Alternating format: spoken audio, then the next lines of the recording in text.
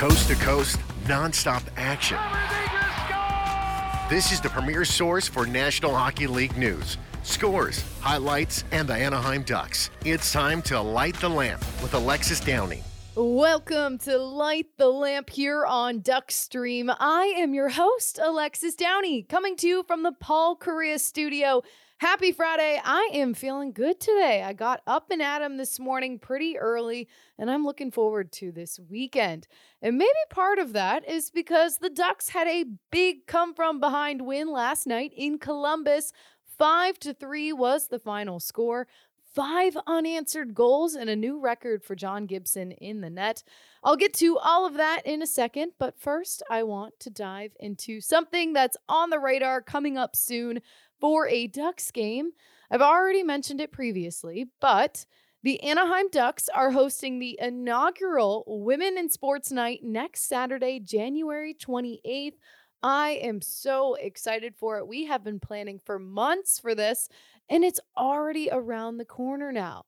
Now, you can sign up for a panel and networking event on our website to hear from some amazing women in sports.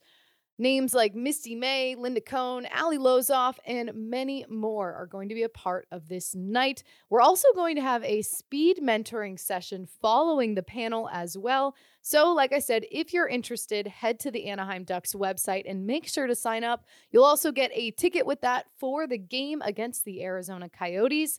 And then some exciting news. I've kind of hinted at it already, but I am going to be a part of the Duckstream broadcast for the game. I'll be live in between the benches, joining Steve, Dan, and Josh on the call.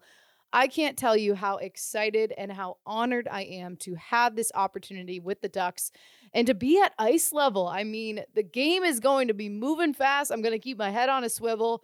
I've said maybe I need a mouth guard, but that really makes no sense because this is an audio broadcast and you really wouldn't be able to hear me.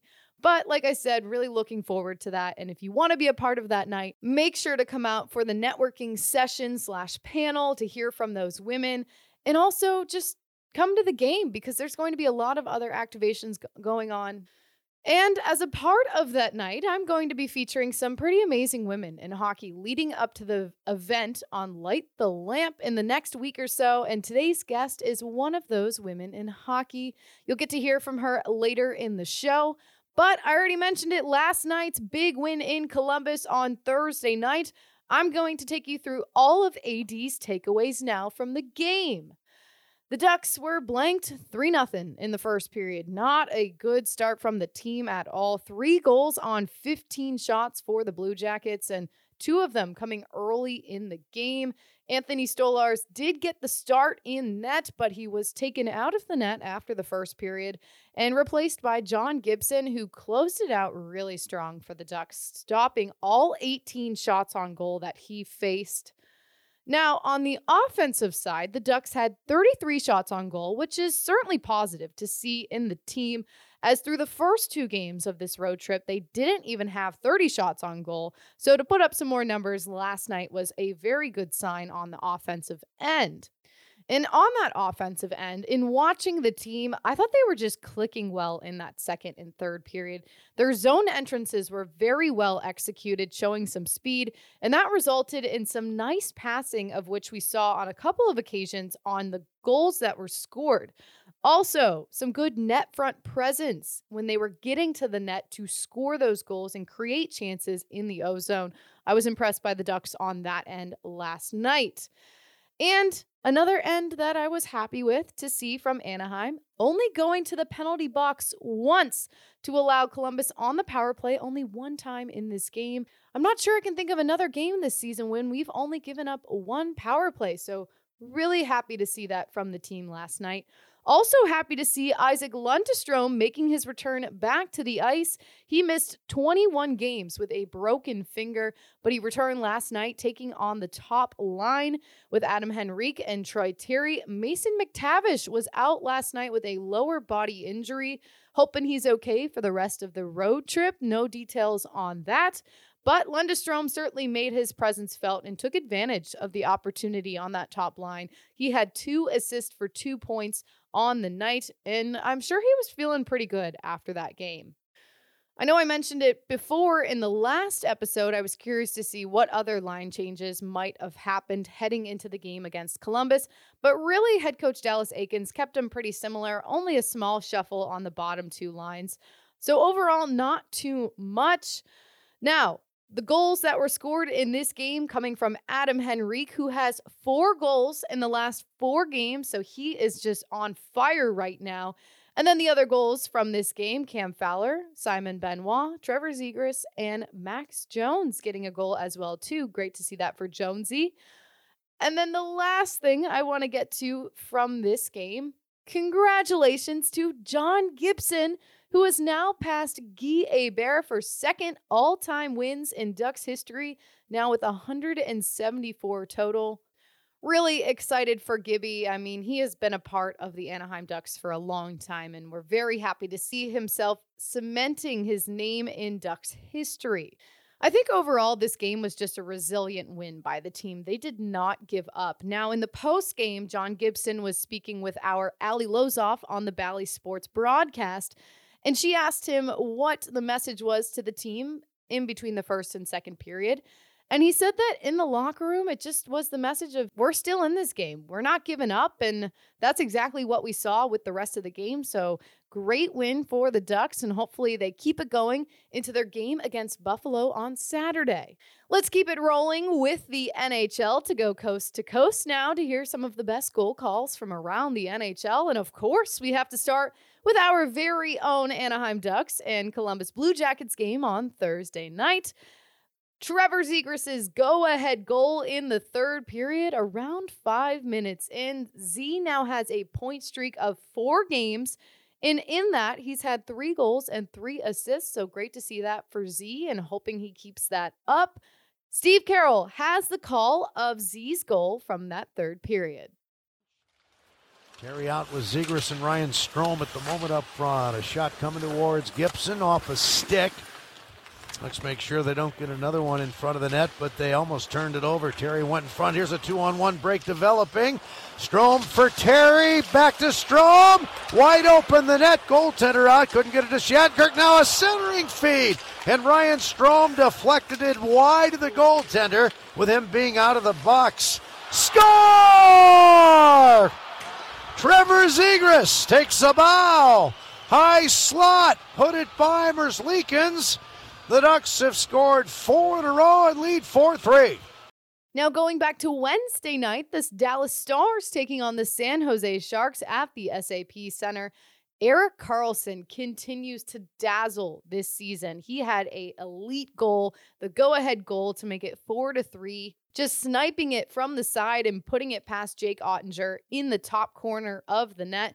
This was the Sharks' first 3-goal comeback win in the regular season in over 5 years. And it was a big one against the Dallas team who has been fighting to stay at the top of the Central Division right now, with the Winnipeg Jets not too far behind. Dan Rusanowski has the call of the goal. Sharks start to break out. Gregor flips to Karlsson. Karlsson to center ice, tosses a soft one. Gregor with speed coming into the right wing corner. That's a great job by Hakanpää to keep Gregor away from the puck. But it's fed back to the point by Sturm. To Bonino, to Karlsson. The shot! Score! Erik Karlsson puts the Sharks in front. 4-3 with 9:19 to play. It's the third point of the night for EK65. Then jumping ahead to Thursday, the Edmonton Oilers and Tampa Bay Lightning facing off. A lot of crafty goals scored in this game, and they were coming from left and right in the second period. It was a very entertaining game overall. Edmonton took the lead early after the first period, 2-0. And then going into the second period, Zach Hyman had the first goal for him of the game. He ended up having 2 on the night, and he extended Edmonton's lead 3-1. The second goal from him coming as the empty netter at the end to help solidify the win. Now, Tampa did stay in the game for the majority of it, bouncing back each time from a 2-goal deficit, but it obviously was not enough, Edmonton getting the win. Ched Radio 630 AM has the call of Hyman's first goal.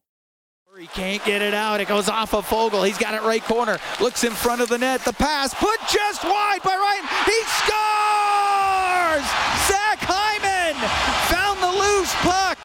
The NHL All-Star rosters were finalized on Thursday night as the fan vote was announced in the evening. So taking a look at that in the Central Division, Mikko Rantanen, Nathan MacKinnon, and Connor Hellebuyck were added. In the Atlantic, Austin Matthews, David Pastrnak, and Andrei Vasilevsky also joined the All-Star weekend. And then in the Metropolitan, Artemi Panarin, Adam Fox, and Ilya Sorokin will be joining the team in Florida. And then lastly, in the Pacific Division, Leon Draisaitl, Bo Horvat, and Stuart Skinner are the final names in. Those are the 12 guys that will be joining All-Star Weekend. The Ducks only having Troy Terry. He is the lone Duck heading to the weekend. Now, 15 players as a part of this weekend will be taking part in their very first All-Star Weekend. And you can find the full rosters on the NHL's website or on their Twitter as well to get all of the names from each of the teams. Now, a couple more notes on All-Star Weekend. Looking at the Metropolitan, Alex Ovechkin is playing in his 8th NHL All-Star Game. That is the most among active NHL players. And then right behind him, Johnny Gaudreau is making his 7th All-Star Game appearance. And then the last note on All-Star Weekend for right now, in the Atlantic, Matthew and Brady Tkachuk will be taking part for the first time on the very same team. Pretty cool for those two brothers. Now I'm excited to welcome on Shayna Goldman today in this next segment. Shayna provides a unique look at the NHL through data analysis and video as a part of her coverage at The Athletic. You can hear more about it now during my conversation with her next. The Athletic's Shayna Goldman joins Light the Lamp now for the first time. Shayna, great to have you on Duckstream. How has your week been? Thanks for having me. My week's been good. There's some exciting hockey on. I'm blending it with some tennis, so it's a little bit chaotic, but, that's the fun of it, right? Yeah. I saw you were tweeting a little bit of tennis. Where does that interest come from? I just always watched it. I watched it growing up, and Serena Williams and Venus Williams are crushing it, so it's hard not to get into it. And, I followed Roger Federer, and then from there, it's a sport that I can watch. There's no work associated. It's for me. I don't care about the different time zones. It's just fun for me. And then on the other side, where did your love for hockey begin too? My parents both watched. So I grew up on Long Island, and I grew up with an Islander fan for a dad and a Ranger fan for a mom. So I got to see, both sides of it. But we all picked our sides, and I started watching from there. Okay, that's awesome. And then I know also, too, you have a Master of Science in Sports Business from NYU, which is very impressive. And I thought that was really cool to highlight as well, too. But was sports always the plan for you? No, I was planning on being an accountant. Oh, okay. Yeah. I thought I wanted to go into journalism. I quickly changed my mind, went for business, went for accounting, and then for grad school, applied for both accounting and sports business by chance, and it worked out. And then all of this happened, which I didn't expect. Now, how long have you been at The Athletic? Full-time, I've been there for a year, but I was writing part-time for, I think, 3 or 4 seasons before that. Well, let's get into a little bit on some of your work recently. And I know every Friday you have a fantasy waiver wire article that comes out. So what exactly are we looking at in today's? So every week we look at the 4-game streamers, so you can maximize your ads, teams that are playing between Monday and Sunday 4 times. And, we find picks that look good. It might be based on the matchups upcoming. So for Romanov, it's, looking at how many shots he might be blocking because he's playing teams that tend to shoot the puck really frequently, or, a player that's in a good position to succeed, like Anton Lundell, he's playing with Barkov. So even though the Panthers are struggling, we're seeing if you're on the top line with Barkov, you're probably going to be scoring. So it's just trying to look a little bit below the surface to find, players who are trending up, potentially trending up, or maybe they're doing the right things below the surface, but don't have the results like Jack Quinn in Buffalo. We see strong 5-on-5 numbers. So generally the scoring follows. And also with your writing, I mean, obviously a lot of data analysis in that, but where did that interest come from for you? I wanted to prove that Anton Strawman was good at hockey. Everybody has their story. It might be that Patrice Bergeron was the greatest player around and you wanted proof. And, once this information was out there and becoming more public with, sites like War on Ice, I started looking at Strawman to prove after a tough start, he was legitimately good. And from there, I was so intrigued by it that after games, I kept looking up numbers. And, you're watching different teams around the league and you're curious about things. So it can help confirm what you see. It can help you see something that you didn't initially see while watching the game. We're all so biased. So we might see someone with this highlight reel play and think they are the greatest player in the world. And then you look below the surface and go, actually, they're pretty terrible, but they have these great moments that keep popping off that you think differently of them. Or maybe you see a player blocking a ton of shots and you think they're really good defensively. And then you realize it's reactive. They're missing the play. They're not proactive. They're not really doing what you want them to be doing in today's game. So it's something that might spark some questions for you. It's something that might answer a couple questions for you. And it certainly mixes your old desire to be an accountant with your new work too. I would say you must be very good at math in general. Yeah, I love math. And that's the thing too. I know so many people shudder when they hear math mixed with hockey, but it's not, there's smarter people to handle that, to handle the calculations, to handle the spreadsheets and all of the complex things. For us, it's something that we would hear day to day. Like a player you're going to hear, they want to put shots on net. They want to put pucks on net. That's Corsi. That's shot attempts. So then you could look at their shot attempts and start breaking it down. How many missed? How many went on goal? And a lot of the legwork's done for us, so we don't have to do the math. And then for some of us nerds, we like to take the math and try to parse it out and make it more complicated. Now, who's another player that you've been watching this season and how his data has really changed throughout the course of the season so far? So an interesting one for me is Tage Thompson. He's like the most exciting player in the league, but the numbers, last year when we were seeing him start scoring more, the question was, is this sustainable? So you could look below the surface and go, well, he's among the best in Buffalo at generating shot attempts. He's among the best in Buffalo at creating scoring chances. And then we start seeing his finishing ability. So for this season, I looked at the best finishing talents and the best finishers, who's scoring the most goals above expected in the year 2022. And Tage Thompson, someone who, led the way for wrist shots and snapshots. And when you see a big gap, you might question, is this right? Is this sustainable? So it's nice then to take the numbers and pair it with the video. What makes his shots more dangerous? Why is he, so ahead of the curve here? And, is there something we're not seeing from the data that the video helps us pair it to? So he was a really interesting one for me because we're starting to see this, that last year wasn't just an outlier, but this is who he is. And he's going to be at the All-Star Game this year. So those rosters are finally set. Any names that are of interest to you that you're excited to see? I mean, I know there's going to be a lot of new guys at this being their first All-Star weekend. Yeah, I think it's going to be exciting to see someone like Tage Thompson in the hardest shot competition. That's definitely fun. And players like David Pastrnak with all like the flair that they can bring to it on and off the ice.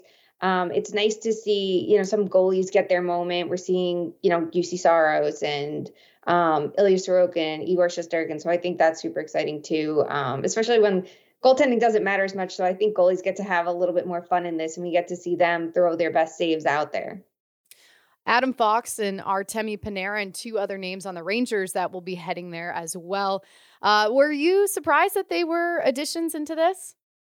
I thought Adam Fox actually should have been the original choice. I was surprised it was Brock Nelson and Shesterkin and not Adam Fox and Sorokin originally. So it's nice that the fan vote kind of like balanced the tides a bit. But he, in my opinion, is the best all-around defenseman this year. He obviously was the year he won the Norris, and he's showing that new wave of defense that him and Cale Makar thrive at.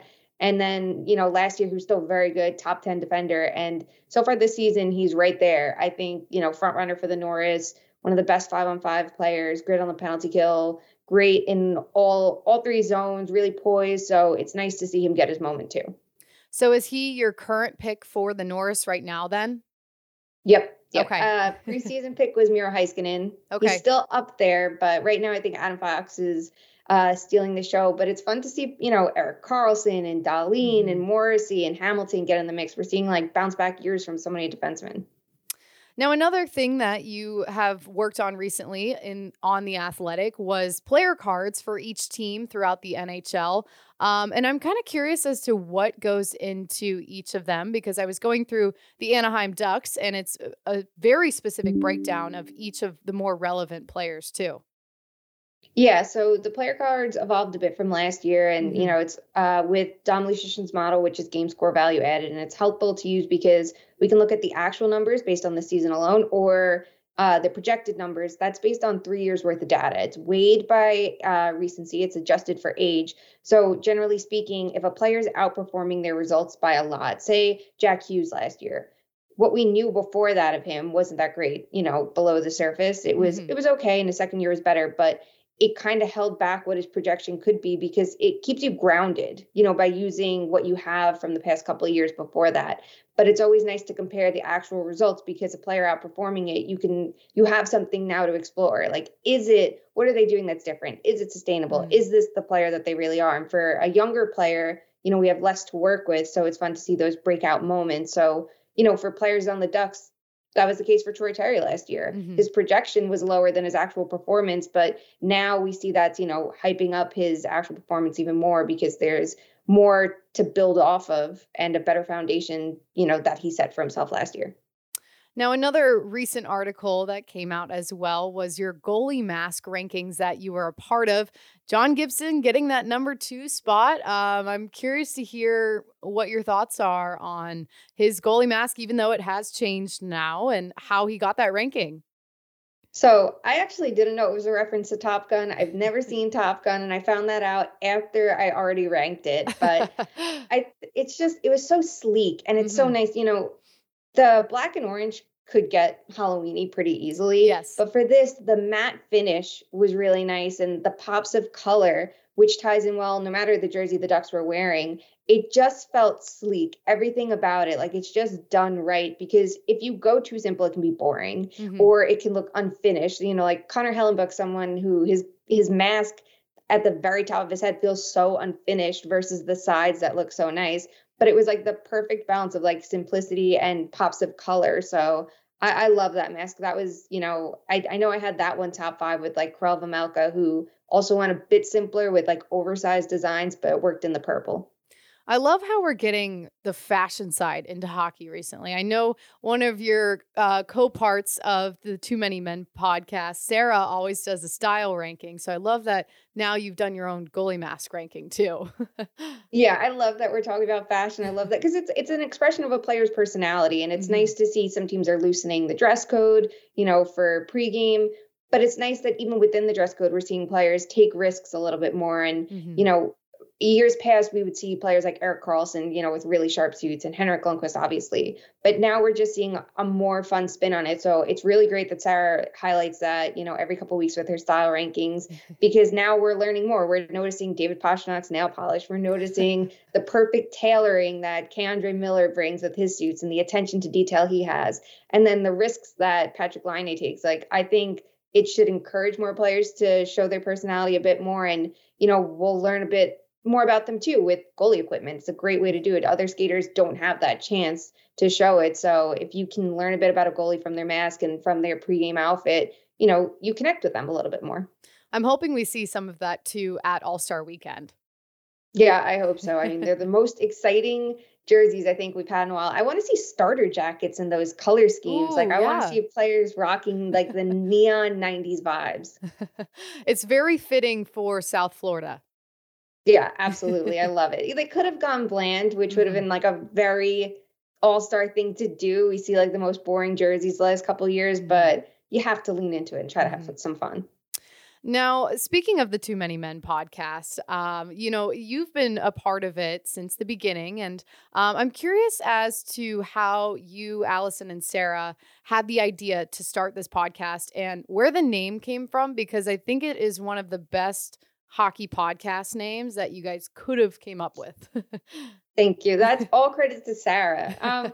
You know what? I think it just started. We were seeing men put out some odd tweets and stories, and we would like send them to each other and be like, we would be fired if we did this, if we said this, if we made this mistake. And we're getting mansplained constantly things, and the critiques like are always rolling in. And we were joking like, oh, there's just too many men out there. And it just kind of clicked, and Sarah was like, that's a great podcast name. And we didn't do anything with it. And then a couple weeks later, we're like, that could be a really fun opportunity. That could be really fun because it's different. We can have our own takes. We don't pull any punches. We have strong opinions, and we can just talk about them, whether we agree on things, disagree on things, and try to cover things a little bit differently. We all have different perspectives on it. We all look at the game a little bit differently. And hockey should have different voices. It should be a little bit more inclusive. And that's why even this is so big, because anytime a woman has a take on hockey, it's different from what the men might think. We come from,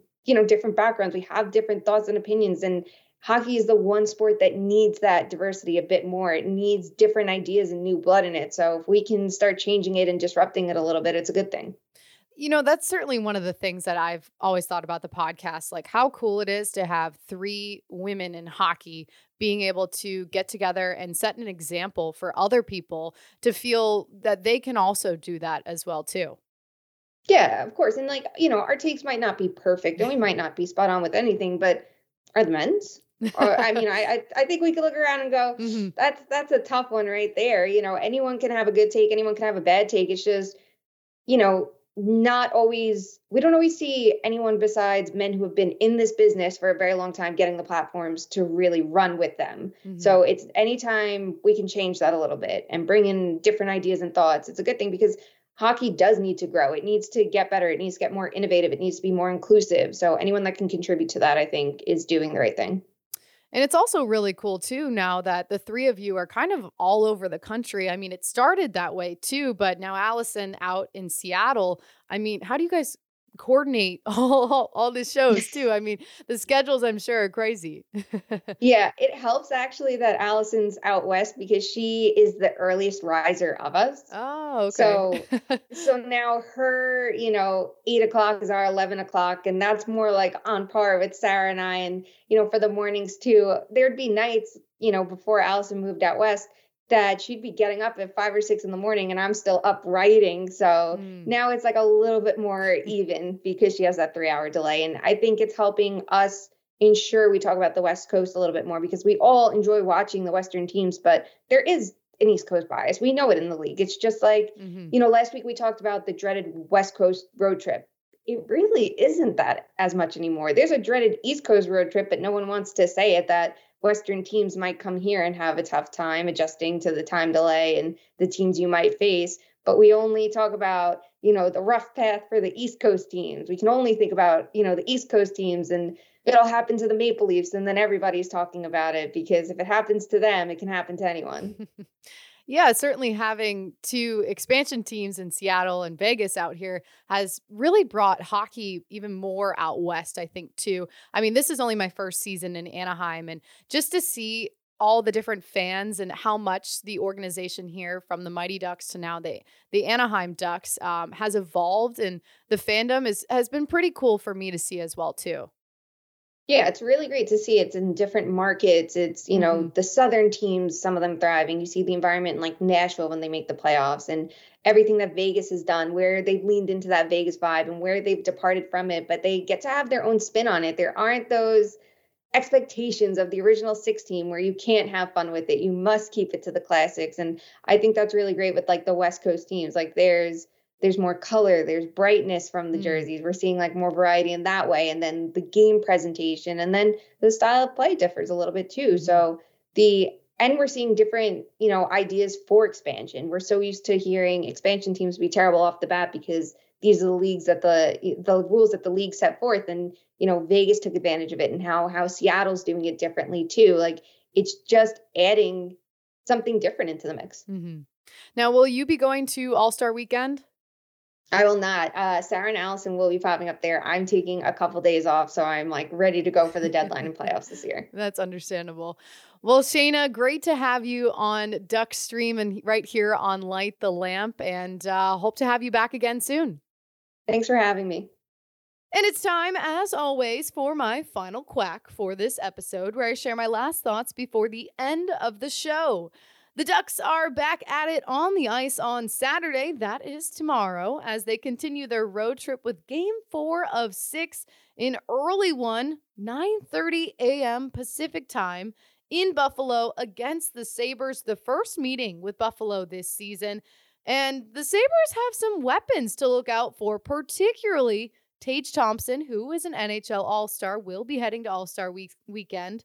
He has emerged this season already with 60 points so far, 32 goals on that as well. So going to look to see if they can shut down Thompson on the offensive end tomorrow on Saturday. Thank you for listening to Light the Lamp. As always, I am Alexis Downie. Come back again next week for more hockey talk on Duckstream. This is an Anaheim Ducks original production on Duckstream.